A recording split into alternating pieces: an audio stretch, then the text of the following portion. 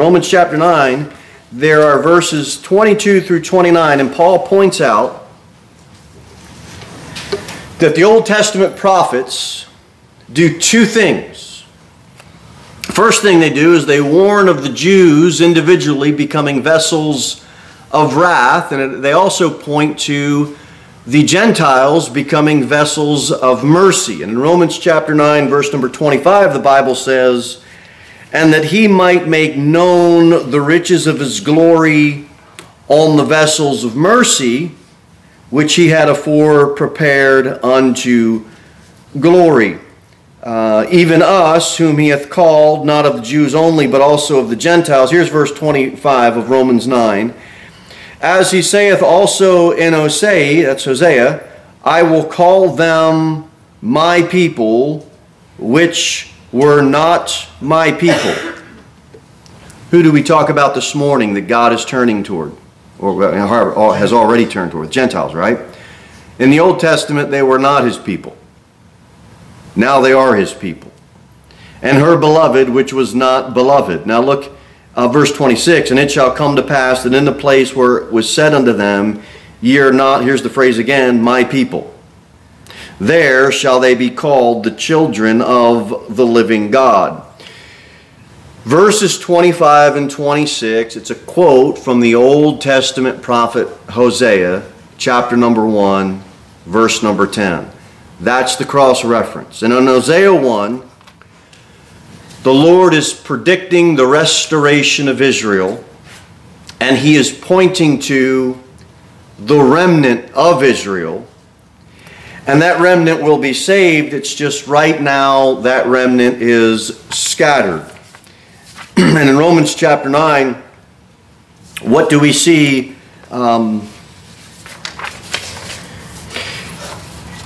In verse number 26 at the end. Let's look at the end of this verse here. "There shall they be called the children of the living God." How are you called that? You have to what? Trust in Christ. And then you are called your children of the living God. Not all of Israel, not all individual Jews choose to receive Christ as their Savior. If we looked at earlier in the passage, we don't have a time to unpack all of it this afternoon, but the Pharisees, they wanted sacrifice. They didn't want God's mercy. God's mercy is always available to them. The Pharisees wanted sacrifice. Go to Matthew 9 and let's look at some examples of this. Matthew chapter number 9. Keep your finger in Romans 9. Matthew chapter number 9. Matthew 9 verse number 12. Matthew 9 verse number 12. "But when Jesus heard that from the Pharisees, he said unto them, They that be whole need not a physician, but they that are sick. But go ye and learn what that meaneth. I will have mercy," he told them, "and not" what? Sacrifice. That's what the Pharisees wanted. "For I am not come to call the righteous, but sinners to repentance." The Pharisees didn't go and learn. Yeah. They didn't learn their lesson. Jesus told them to go do that, but they didn't want to go do that. They'd rather have sacrifice instead of mercy. So they complained to Jesus about, well, you're not keeping the Sabbath and the law this and the law that. Yeah. They didn't care about mercy. That's a Pharisee. They're looking to find fault. They're not looking to find mercy or grace in a situation. Go to Matthew 12 and let's look at verse number 7. Matthew 12, verse number 7. It says, "But if ye had known what this meaneth," they would have went and learned. He says, "I will have mercy and not sacrifice." There's Jesus saying that again. "Ye would not have condemned the guiltless, for the Son of Man is Lord even of the Sabbath day." And you have to understand, It's if they had known, if they had learned. There's always that if. When you give someone to the truth of the gospel, it's if they are going to trust it. It's if they are going to receive it. It's if they are going to go and learn and dig and study on their own and really seek God. If's a big word. You even see the Lord, there's always going to be people that don't get it, and the Jews didn't learn. That's why even Moses said unto the children of Israel, remember he told them back in Exodus, I think it was chapter 33, he said, you're just a stiff-necked people. And so now, and we talked about it this morning, those that were not a people are now a people. And isn't it great that we can be a part of that? We know in John 1, he came unto his own, and his own received him not. And so corporately as a nation, the Jews have rejected Christ. Individual Jews, right now during the church age that we're in, when individual Jews receive Christ, that's part of the remnant of true Israel that now is right now part of the same body of Christ that we are. We're not trying to get an individual Jew to be restored to their nation. We're trying to get an individual Jew to trust Christ and be part of a body. We're not trying to get them to be part of some national revival. We're trying to get them to be part of the body of Christ that we are in right now. All right, amen. Let's go to Hebrews 10. Keep your finger in Romans 9. Hebrews 10 we'll get, though.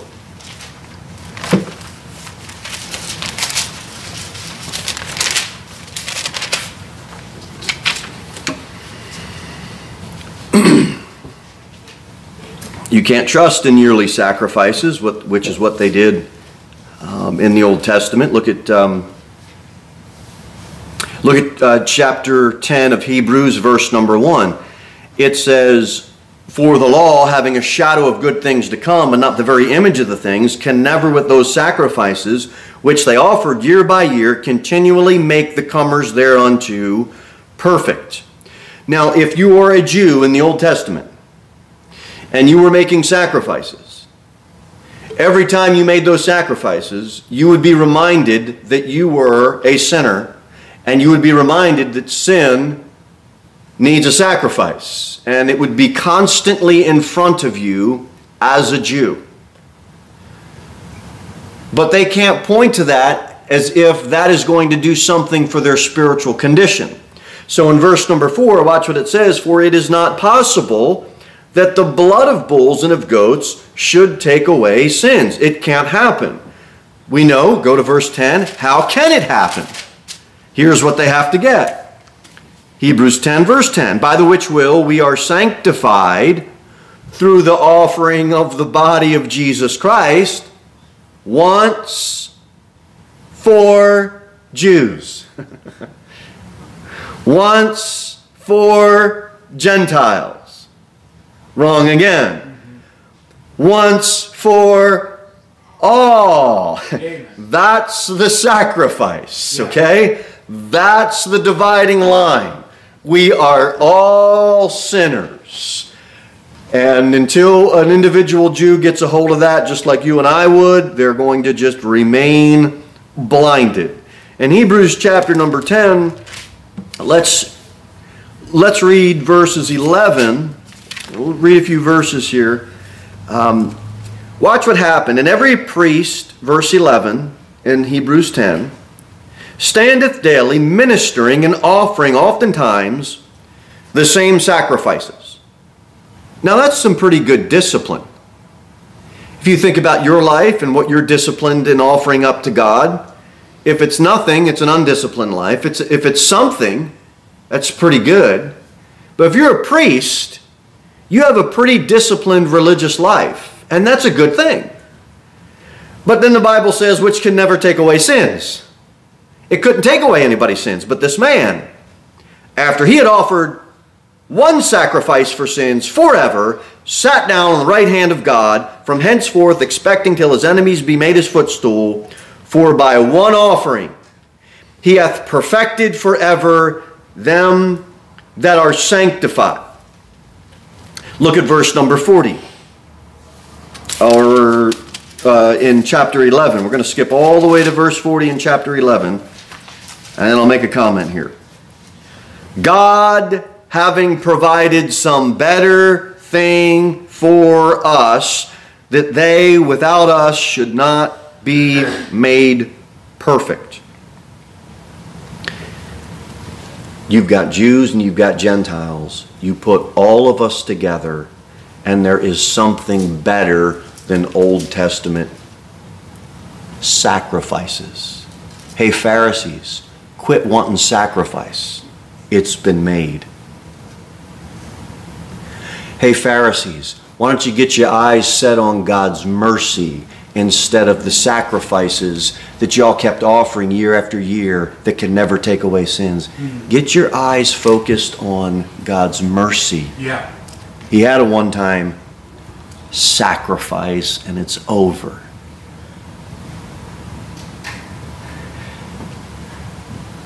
I guess this will be a study. I don't know how we got altar calls, but I guess you can do a study on that. Ezra talks about a pulpit being made of wood, the Old Testament prophet Ezra. I think we're stepping onto the pulpit. I think that's what it is. But when you say come to the altar, what does that mean? Some Roman Catholic background here, right? What did we do as Roman Catholics when we came to the altar? It was you know what the priest did on the altar every Sunday? A sacrifice. Oh, that's the Mass. That's the sacrifice. It's offering up the body of Jesus Sunday after Sunday after Sunday. I'm not saying don't tell people, hey, come to the altar, but you better tell them why you're asking them to come to the altar and what you mean by come to the altar. Because to me, what that means is, oh, you mean the priest is going to do another sacrifice? I thought Hebrews 10 said we're done with that. Are you coming up to pray? Because the sacrifice is over. People want sacrifice and sacrifice and sacrifice, and God says, I've got mercy. The sacrifice has been done. Stop asking for more sacrifices. Yeah. It's been done. Amen. Once for all. Praise the Lord for it.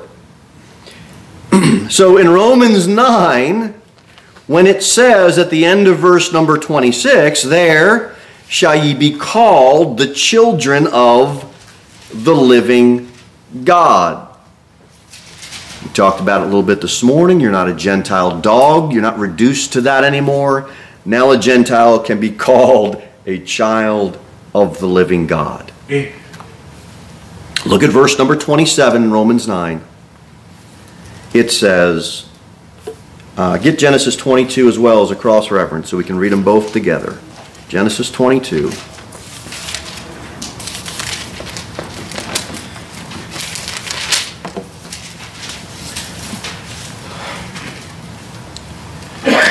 Genesis 22 and Romans 9. We'll do Romans 9 first. Romans 9 verse 27. The Bible says, Esaias also crieth concerning Israel, though the number of the children of Israel be as the sand of the sea, a remnant shall be saved. Now you see that word remnant? That remnant's going to be saved. And it says, of the children of Israel be as the sand of the sea. That brings us right back to Genesis 22. Let's look at that cross-reference. Genesis 22, look at verse 17.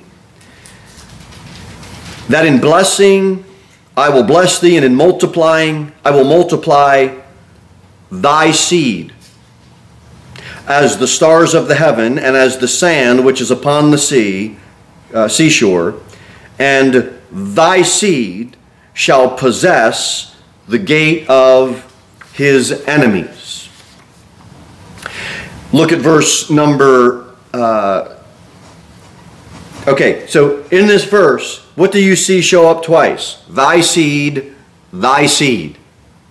Okay? Romans chapter 9, what did you see show up in verse number 29? had left us a seed. See that in Romans 9:11? Except the Lord of Sabaoth had left us a seed, we had been as Sodom, that's Sodom, and been made like unto Gomorrah. You see that in Romans 9, verse 29? What is that seed, is what I'm getting at. What's that seed? Genesis 12, Romans 9, what is that seed? That seed is Romans 9:27. Of the children of Israel be as the sand of the sea, a remnant shall be saved. What am I saying? The seed in Genesis 22 and in Romans 9 is the remnant. The remnant will be saved. And God always has a remnant. But that remnant is going to be saved. The Old Testament speaks a lot about the remnant, that seed of Israel, that remnant seed. And eventually, when the Lord comes back, that remnant is going to turn, look upon him in whom they have pierced, and they will finally trust God, and they will, that nation, that'll be born in a day, and they will be saved. But let's just get some Old Testament so we can get our eyeballs on some of this. There's so much in it. I'll just have you look at a few. Go to Isaiah 1. We'll just do a little study on this.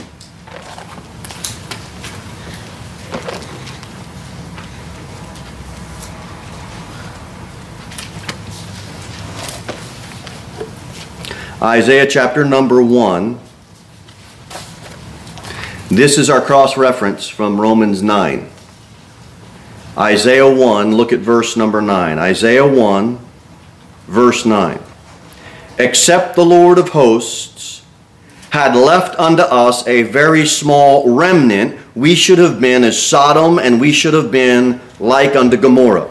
Isaiah 1:9 is your Old Testament cross-reference that comes from Romans 9:29. A lot of nines in that, okay?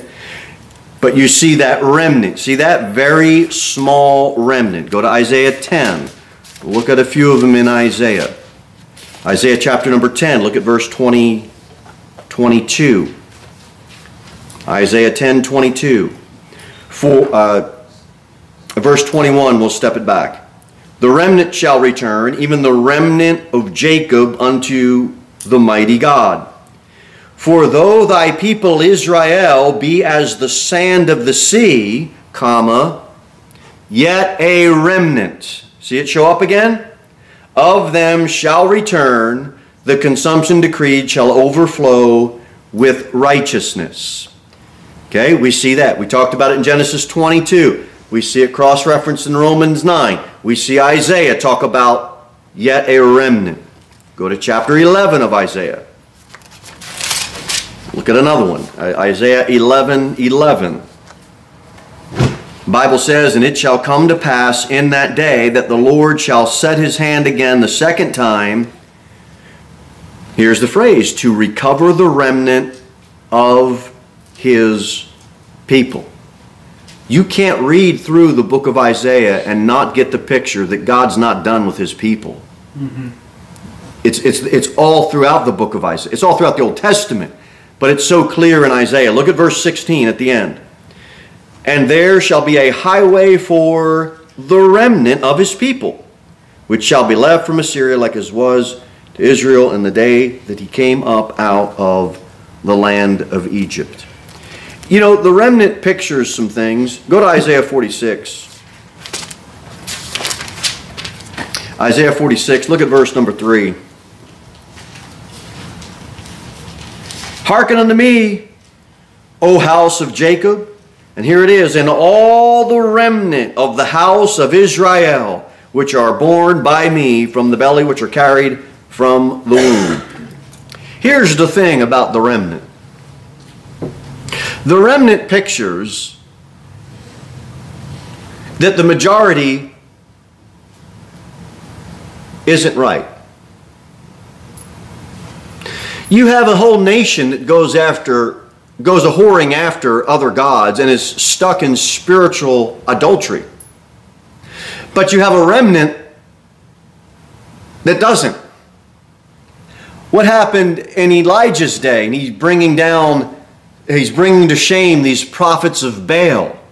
Elijah thinks he's the only one left. That's remnant thinking. Remember we preached that message and we all got that lesson about Elijah, and we shouldn't think like Elijah, like we're the only ones left. And God finally had to tell Elijah, look, I've got 7,000 other men. And we saw how Elijah's frustration grew because he keeps looking at Obadiah, who's supposed to be one of the Lord's, and he's hiding in the cave and he's not doing anything. What is that? That's remnant thinking. God always has a remnant because we feel like, man, everybody's against us. We're the only ones left. We need to think like the remnant. I'm not saying that. We have to understand we are always going to be outnumbered. Don't look at the big carnival churches and say, make some type of comparison. Like, well, we need to do this for that. No, just have that thought in your mind and know that we are always going to be outnumbered. Why? Because we are the remnant. We are. There's small little churches that are just pinpointed in cities and reservations across the United States, and we're trying to do something for God. We're the remnant. And guess what? God's nation, there's always that remnant of people. And it's not going to go away. And that remnant, at the end, when God finishes this whole thing out and comes back, they've got a special place for Him. Or He has a special place for them, rather. That was some in Isaiah. You don't have to turn here for the sake of time, but Jeremiah talks about, I will gather the remnant of my flock. Ezra says, yet will I leave a remnant. Prophet Amos says, the Lord of hosts will be gracious unto the remnant. Micah prophesies, I will surely gather the remnant of Israel. Talks about the remnant of Jacob. Zephaniah, the coast shall be for the remnant of the house of Judah. Zechariah, I will save my people. The seed shall be prosperous. I will cause the remnant of this people to possess all things. That's the remnant. And if you read Ezekiel, the last 8 chapters, you'll see what that remnant will get to enjoy in the millennial kingdom. But we have to understand, God's people, there's a remnant. Us now, in this church age, we are much like, we're remnants. We're not Israelites in that sense, national Israel, but we feel like we're outnumbered, and that's okay. All right, let's move our thought from remnant. I think we've got that understood. And let's get Romans 9 with Daniel 9. Let's get Romans 9 with Daniel 9.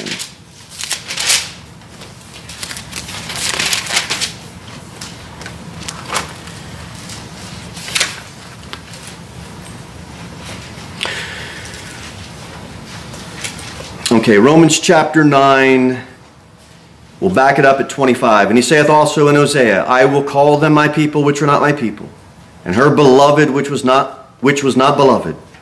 And it shall come to pass that in the place where it was said unto them, Ye are not my people, there shall ye be called the children of the living God. Esaias also crieth concerning Israel, though the number of the children of Israel shall be as the sand of the sea, a remnant shall be saved. For He will finish the work and cut it short in righteousness, because a short work will the Lord make upon the earth. Now that short work is a reference to 42 months involving the fulfillment of Daniel's prophecy. That's why I ask you to turn to Daniel, which we'll go there now. Daniel chapter number 9. And here's the short work. Here's the finishing of the work that Daniel prophesied. And we see it here in verse number 24 of chapter 9. 70 weeks are determined upon thy people.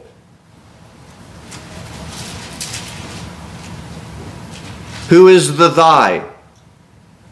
Israel. That's the people of Israel. And upon thy holy city.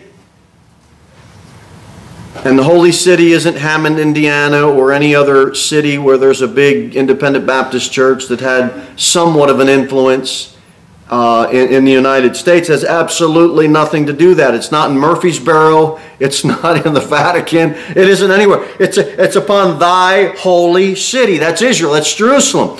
To finish, this is what is going to be happening. This is what must happen to Israel.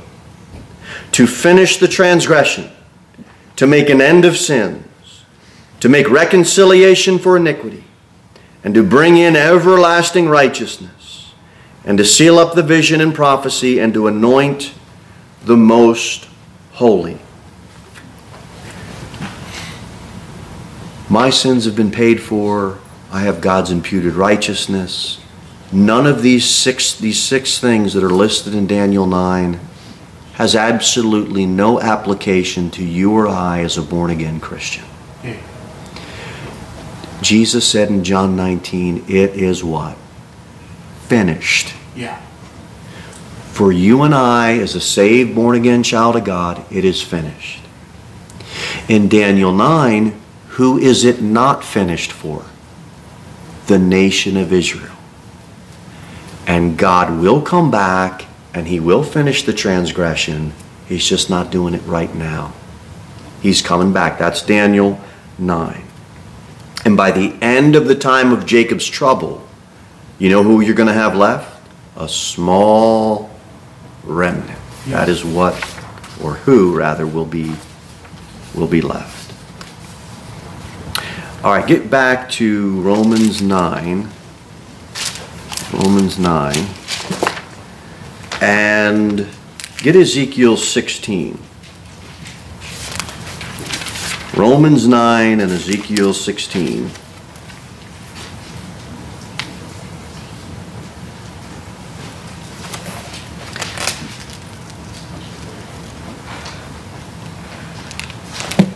Let me see here if you want to do this one or not. I think that's right.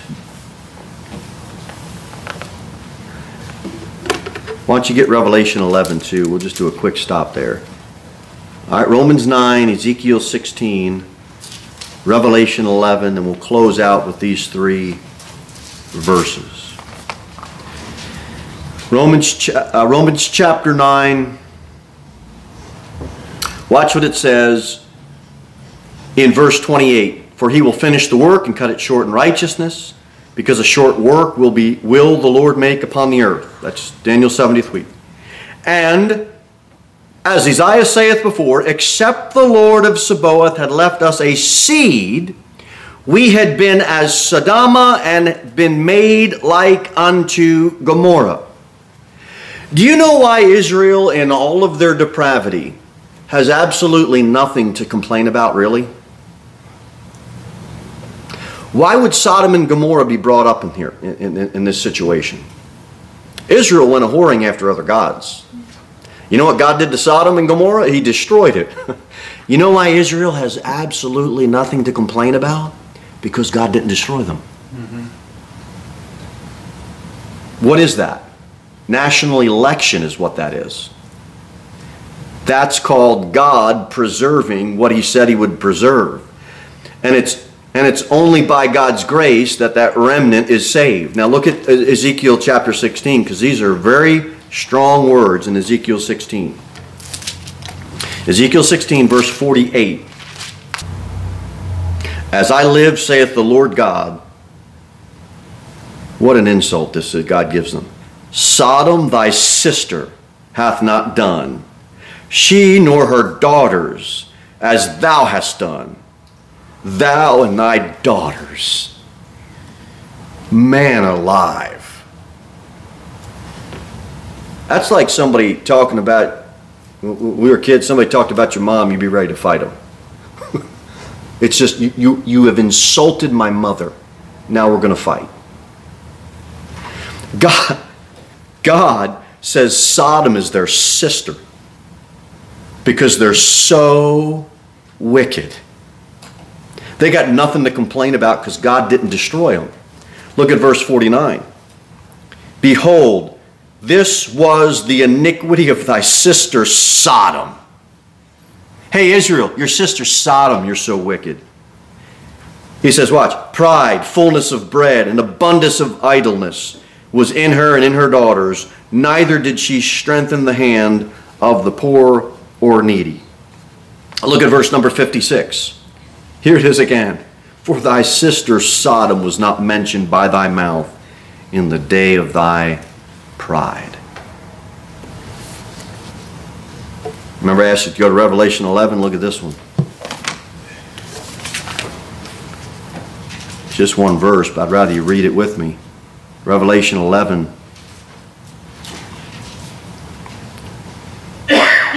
Jerusalem is spiritually called Sodom and Egypt. Look at this. And their dead bodies shall lie in the street of the great city. Watch this. Which spiritually is called Sodom and Egypt, where also our Lord was crucified. That remnant, those tribulation saints have left. They've already fled to the mountain, and now the son of perdition is now reigning. And spiritually, they're as dead as Sodom and Gomorrah. Now, why was Sodom destroyed and not Jerusalem destroyed? Talked about election. Why? Because did God have a covenant with Sodom? He didn't. God had a covenant with one nation. So Israel is compared to Sodom and Gomorrah because they're so wicked. But Sodom was destroyed.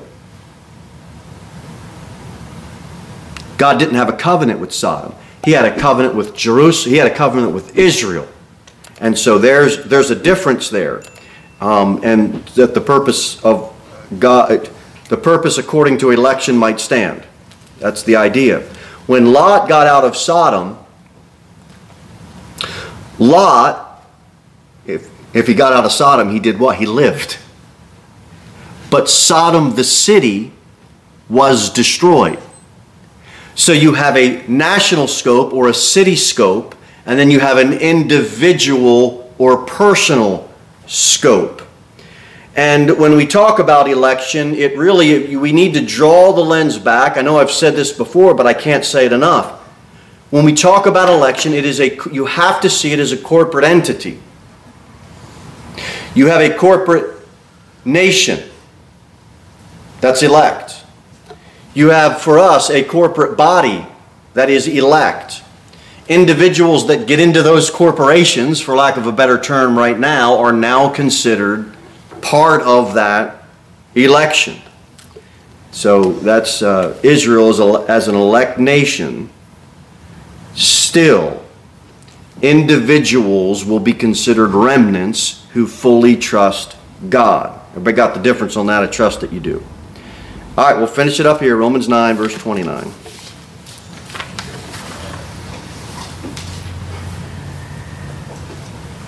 Romans 9:29. We'll finish it out here. And Isaiah said before, except the Lord of Sabaoth had left us a seed.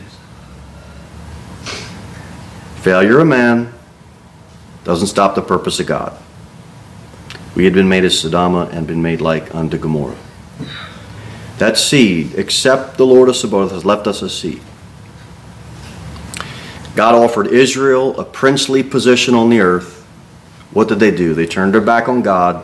They could have been shining as the stars of heaven, but they went whoring after other gods. They turned their back on God. So God, we talked about it this morning, we'll finish up the thought this afternoon.